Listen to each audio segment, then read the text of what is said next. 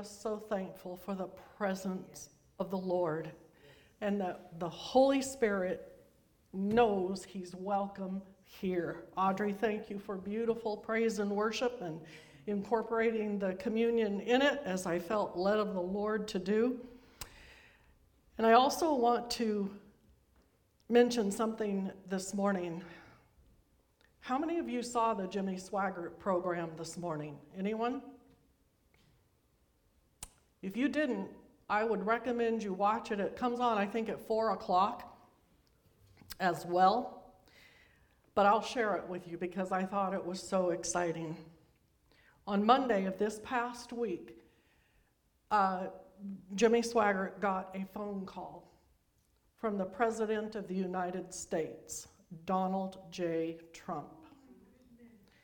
And he thanked him for his programming, his message of the cross, his worship of the Lord, and said that this country needs exactly what he's presenting to the world.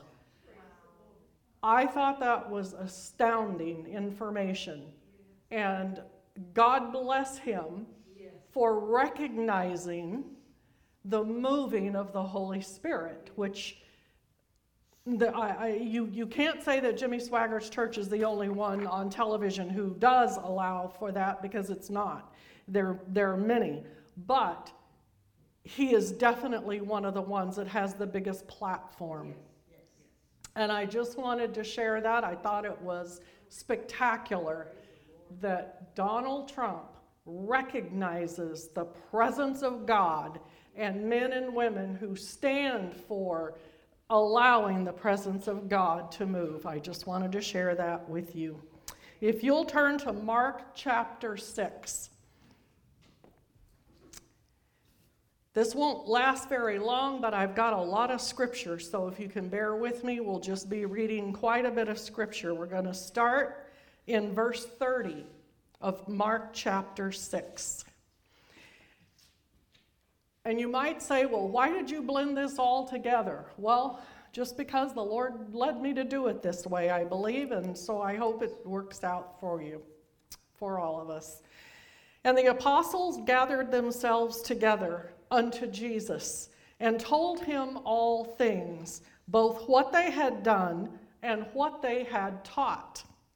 And he said unto them, Come ye yourselves apart unto a desert place, and rest a while. For there were many coming and going, and they had no leisure, even so much as to eat. Jesus was concerned about the welfare, the well-being, the mental health, the physical health of the disciples who were giving out spiritually on his behalf. And he wanted to spend some one-on-one time with them to rejuvenate them. I feel like we've been rejuvenated by the presence of the Lord this morning. But can you imagine some personal R&R time with the Lord Jesus himself? In verse 32, and they parted into a desert place by ship privately. And the people saw them departing, and many knew him, and ran afoot thither out of all the cities, and outran them, and came together to him. And Jesus, when he came out, saw much people, and was moved with compassion towards them, because they were as sheep, not having a shepherd, and he began to preach to them many things. Verse 35, and when the day was now far spent, his disciples came unto him, and they said, This is a desert place, and now the time is far past. Send them away, that they may go into the country round about and into the villages, and buy themselves bread, for they have nothing to eat. And Jesus answered and said unto them, Give ye them, you give them to eat. Jesus expected the disciples to feed the people. And they said, well, what should we do? Go and buy 200 penny worth of bread to give them something to eat? And he said unto them, how many loaves and fishes do you have? Go and see. Get on your feet, get up, start moving, check it out, and find out what you've got. They came back, and when they knew, they said, 5 loaves of bread and 2 fish. Jesus put the expectation in his disciples' heart and minds that they're going to play a part in this. He's not doing all this by himself. They've got work to do. And verse 39, and he commanded them to make them all sit down by companies on the green grass, having a picnic with Jesus. Verse 41, and when he had taken the 5 loaves and the 2 fishes, he looked up to heaven and he blessed them, and he broke the loaves, and he gave them to the disciples, the distributors of his glory, to set before them, and the 2 fishes he divided among them all. His team participated in a creative miracle right beside Jesus. Verse 44, and they did all eat and were filled. And they took up 12 basketfuls full of the fragments and of the fishes. And they that ate were about 5,000 men. Now, I read that the loaves would have been 5 or 6 inches in diameter and only about an inch thick. And it said that they were very heavy and dense loaves. Doug and I have been making sourdough bread. I've had to throw away the last 3 loaves because it was so dense and thick I couldn't cut it with a knife. Doug's is beautiful. If you want to know how, talk to him. Don't ask me. But a man could eat easily a whole loaf and possibly even 2. The math worked out this way. Jesus would have created between 5,000 and 20,000 loaves of bread through the power of the Holy Spirit working in him, and he would have created no less than 5,000 fish. It was customary for the Jews to carry a basket that holds 2 gallons of items, like we would carry a backpack today, so to speak.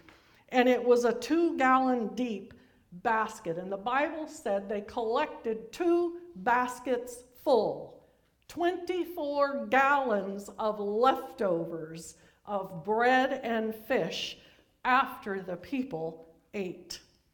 And verse 45, and straightway he constrained his disciples to get into the ship and to go to the other side unto Bethsaida, while he sent the people away. And when he had sent the people away, Jesus departed into a mountain to pray. And when evening was come, the ship was in the midst of the sea, and he alone was left on the land. Verse 48, and he saw them toiling in rowing, for the wind was contrary unto them. And about the 4th watch of the night, or the 3 a.m. to 6 a.m. shift, he came to them walking upon the sea, and my Bible says he would have passed them by. Now, why would Jesus pass them by? So I had to research this.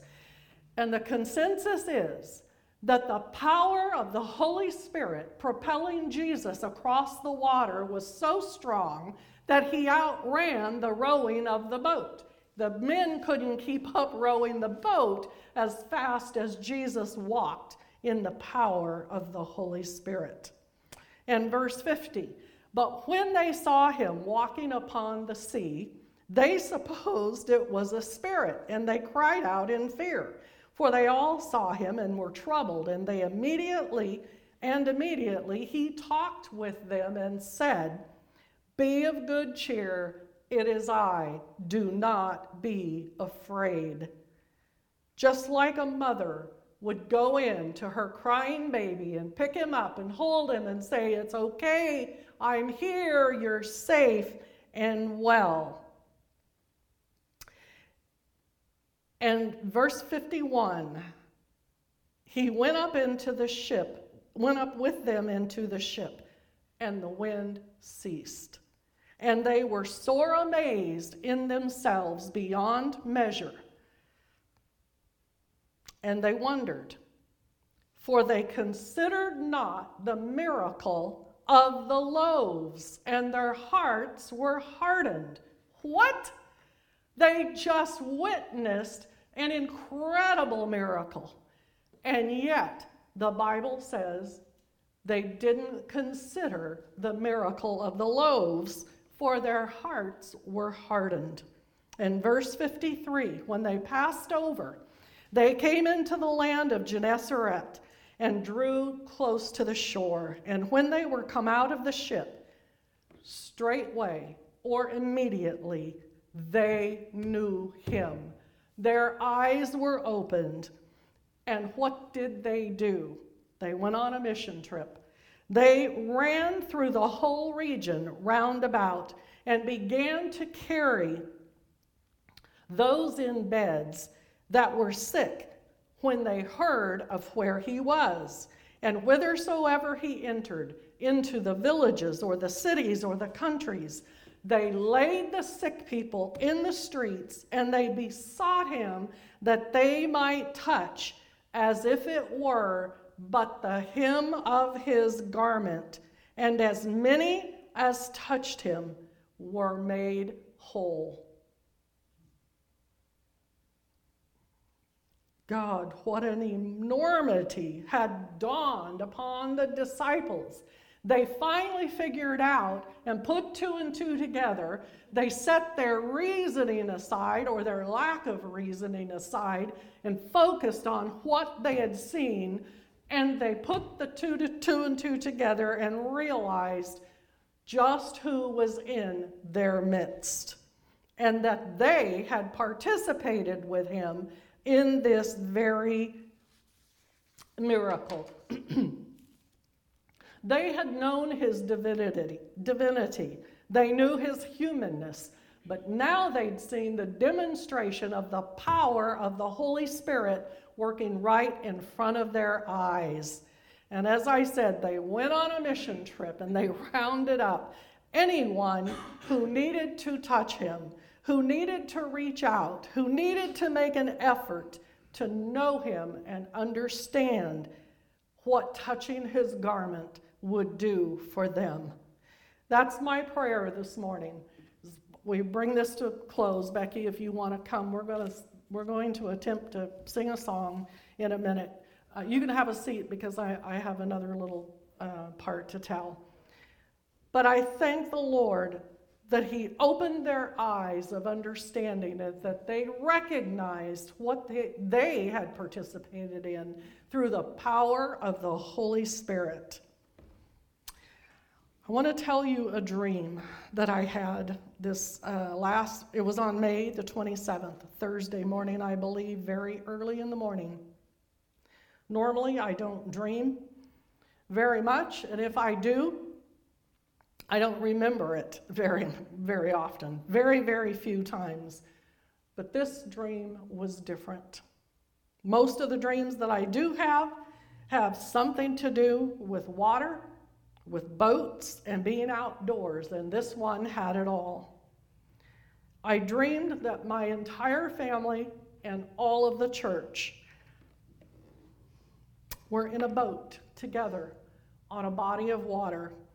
I'm not sure if it was a lake or an ocean, it really doesn't matter, but it was a beautiful blue body of water and this giant boat, and we were all together in it, enjoying the nature.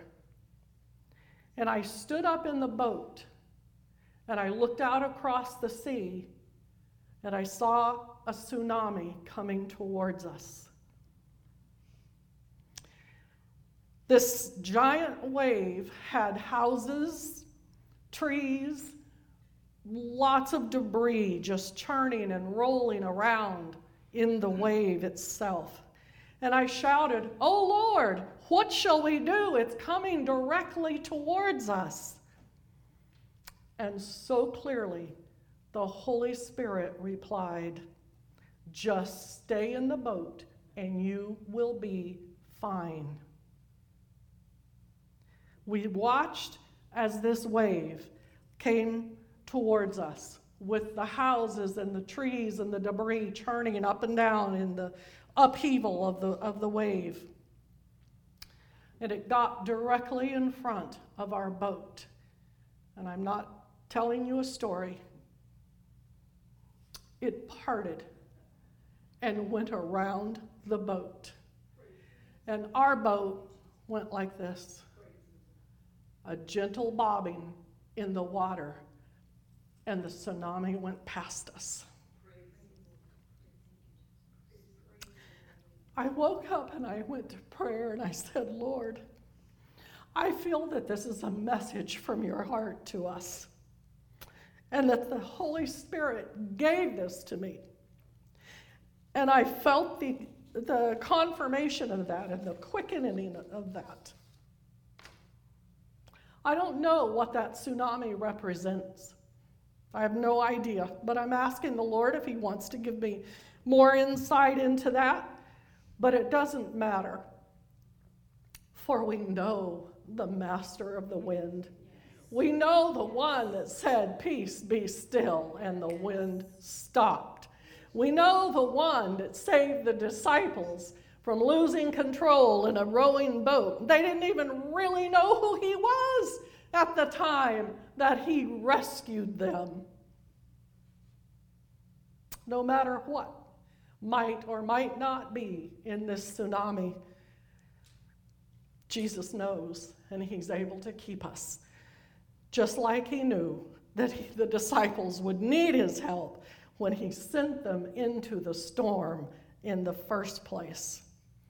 I also know that glory and judgment go together. One follows the other. We've seen some judgment already, and I've said for this whole year and a half, I do believe we're going to see more judgment. But I know for a fact the glory of the Lord is coming in a way that we've not seen in our lifetimes, and I do mean that. So we need to stay in the boat. If there's anyone who feels you're not in the boat, you're in danger, maybe you're out in the wave instead of in the boat, contact us and let us pray for you so that you can come into safety into the boat where Christ is, and you can hide in him, and he will protect us. He will not leave us nor forsake us. Becky, if you would come now. We're going to sing an old song, and it says, a Dottie Rambo song, and it says, "Let the storms rage high, let the dark clouds rise, they won't worry me, for I'm sheltered, safe within the arms of God." Want to say anything?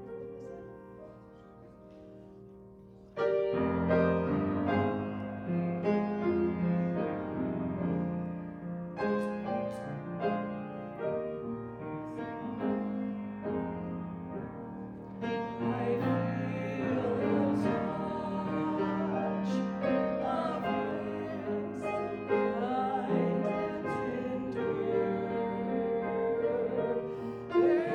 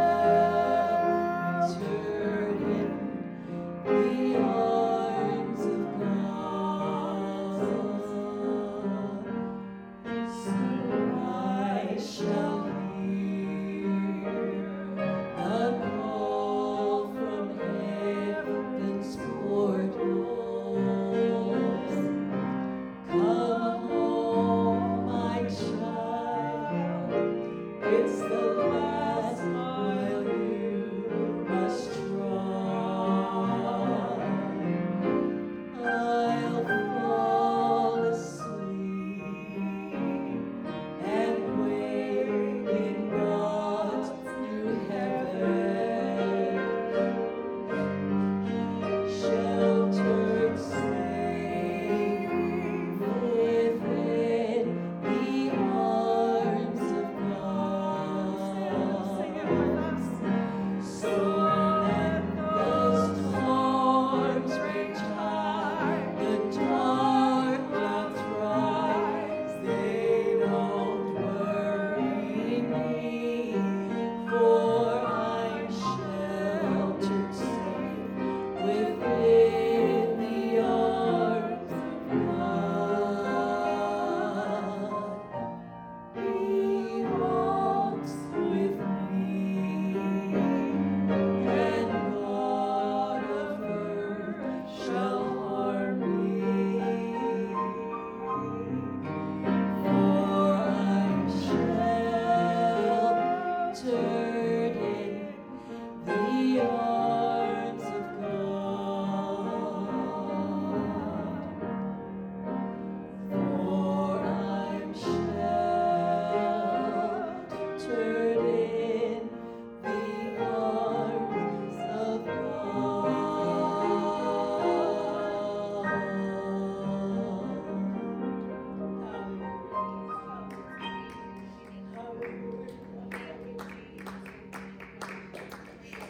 Oh, thank you, Jesus, for your sheltering arms. Like I said, like a mother goes in and she wraps her baby tight. She picks him up and she clutches him to her. This is how I feel the Holy Spirit is telling us this morning, that His power and His presence will be in our lives no matter what we might see around us. Hallelujah, hallelujah. Thank you for your presence today, Lord. Thank you for loving us and showing us your love. Thank you for making a way, oh God, for the feeding of the people, for the welfare of the disciples, Lord, and then revealing who you were in their midst by the working and the power of the Holy Spirit. And that's what we contend for today, oh God. That's what we want to see today, Lord, that power and demonstration of your holy presence among us. Go with us, be with us each one, Lord. Lift up each heart and bring in those, God, that were mentioned today who are outside the boat. God, we want them brought into safety. In Jesus' name we declare it. Amen and amen. Hallelujah, hallelujah.